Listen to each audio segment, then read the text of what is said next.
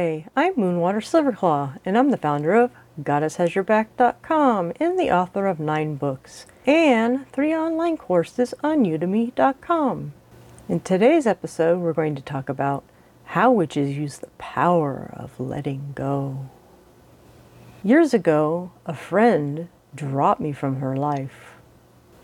I felt devastated. I thought we really had a good relationship. When she found out that I was Wiccan, there was no conversation, she just ghosted me. It took some time for my pain to quiet down. I've reflected on this and I realized that we all need to learn to use the power of letting go. I have 3 insights for you.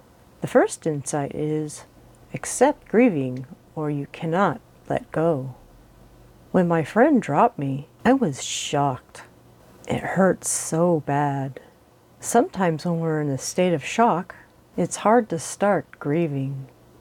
When you're grieving, you're giving yourself over to the sadness and pain. Some of us would just like to avoid pain and grieving. But it turns out, when you shut yourself down from that part of your life, you mute the joy and the good moments of life too. Grieving also happens when you accept something is truly over.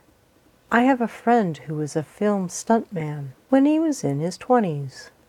Now he's over 50, and there's no going back to being that film stuntman. That part of his life is truly over. And he really doesn't talk about it much. He's moved on. He had to do some grieving over that part of his life. As a film stuntman, he experienced excitement, adrenaline, and being able to express his skills.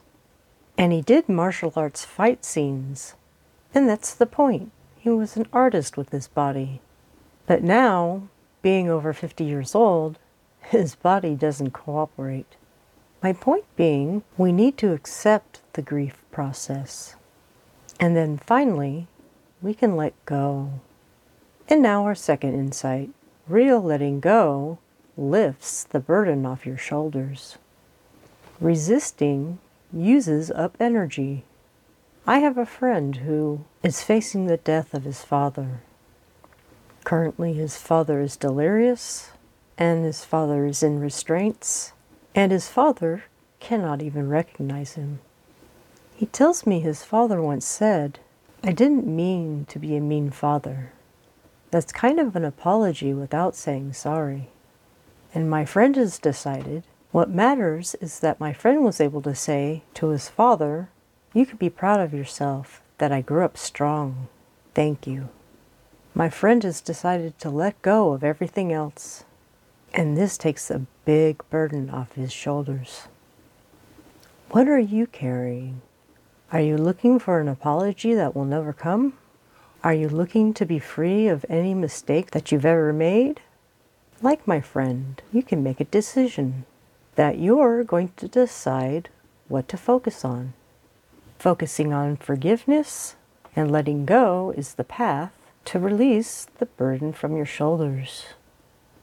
And now the third insight. Ask Goddess to help you let go. Some things are so heavy and continue to hurt so much that you need help. Goddess is always there, and she waits for you to reach out to her. Here's a prayer you can use. Goddess, listen to my woe. Help me let go. Give me your strength, your grace to shift. May the shadows lift, so mote it be. You can use a prayer like this or something similar to help you let go. And now to tie this all together. When you grieve, you open the door to let go. And when you truly let go, the burden comes off your shoulders. And sometimes the burden is so heavy that you need to ask for Goddess's help. And now I will summarize. The first insight is accept grieving or you cannot let go. The second insight is real letting go lifts the burden off your shoulders. And number 3, ask the goddess to help you let go. I'm Moonwater Silverclaw, and to go further and deeper, you can try one of my 9 books. And for more information, you can go to my websites, goddesshasyourback.com and moonwatersilverclaw.com. I also have 3 courses on udemy.com. The first one is Goddess Style Weight Loss. The second one is Spiritual Solution for Depression Relief. And the third one is Beyond the Law of Attraction to Real Magic. May all these help your journey. Blessed be.